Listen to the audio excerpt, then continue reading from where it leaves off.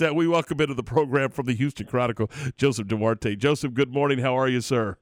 Hey, good morning, guys. Hey, let's jump right into this thing. Coach Sampson and the Cougars get it done, and they get it done in a big way, winning by 15 over the Illini. Talk a little bit, particularly about the way that they just kind of separated from Illinois in the second half. Well, you look at how they got through the first half. I believe Kofi Coburn only had 4 points at that point, or at least 6, and they kind of weathered the storm, and they just came out in the second half, and they defensively, it was what we've seen all year. We've seen so really that beyond all year, but just they went out, and the guard play is what drives them, and they had Tajay Moore, they had Jamal Shed, and Kyler Edwards just sort of took control, and from that point they got on a roll, and Illinois didn't know what hit them. It was 40-40 at one point, and then that's when they just sort of just put their foot on the gas and took off. But extremely impressive win for them, double digits, considering not many people thought that they would be at this point after everything they've been through, and a lot of people thought they would be one of those 5 seeds to get knocked out early. But here they are, once again, second weekend of the NCAA tournament. Does this offense run through more times than not? Well, no, actually, they would prefer that the offense runs through Josh Carlton and guys like him and Fabian White, and Moore is really an interesting story. He get transfers in from Cal State Bakersfield. He's the most athletic guy I've ever seen on the court. I mean, he does things that you just wonder how does he his hops. I mean, his head's hitting the rim practically, and he's a guy that they've developed into Kelvin Sampson said he's gone from an Instagram dunker to a guy that they can specifically do things for now, and 21 points yesterday. That's the game of his life, and they needed it because they lost their 2 top guards right before conference play, and then you have to look elsewhere, and they went out and they got Kyler Edwards through the transfer portal from Texas Tech. Tajay Moore was in the transfer portal. Josh Carlton was from the transfer portal, so they sort of had to find some guys to step up. But no, Tajay Moore, that was just one of those games where he took over yesterday. How do you compare? Like when you look at this backcourt with Moore and Shed, how do they compare to Arizona and just across the league in general when you're looking at these guards in March Madness?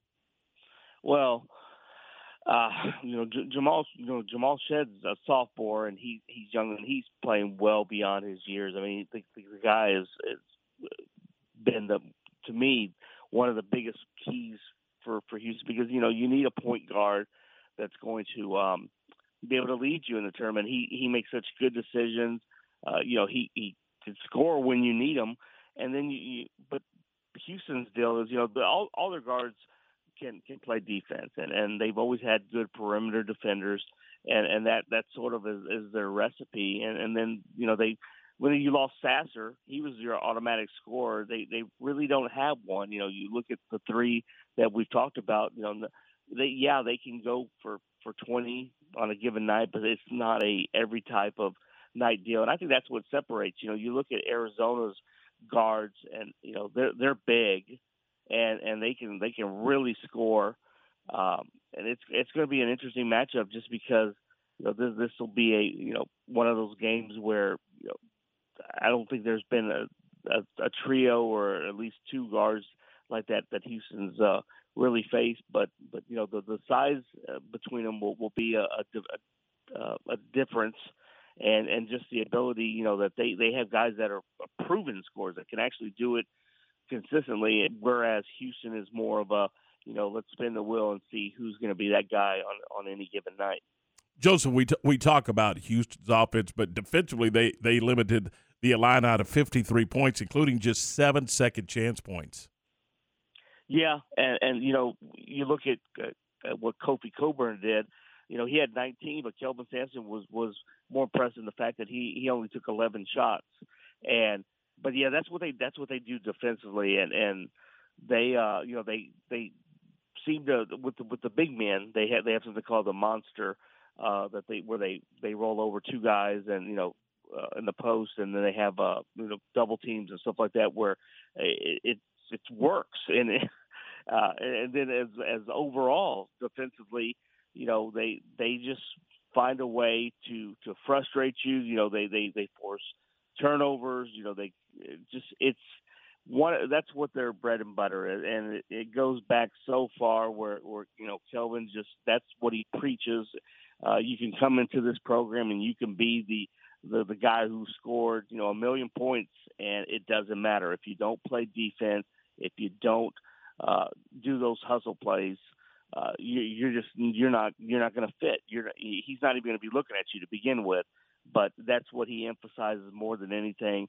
But their defense is what drives the offense, and it's what's gotten them this far. In several years. You look at last year. The game that they struggled, Baylor. That was a tough matchup, and no matter what kind of defense you have. But overall, Kelvin he demands that, and they're just so good that it's sort of what you expect at this point. Do you think that run that they made at the conference tournament there in Fort Worth kind of helped them get to this point, that momentum that they gained through that conference tournament? Well, the Memphis game was big for them. They needed that one because of how things had gone in the first two meetings with Memphis.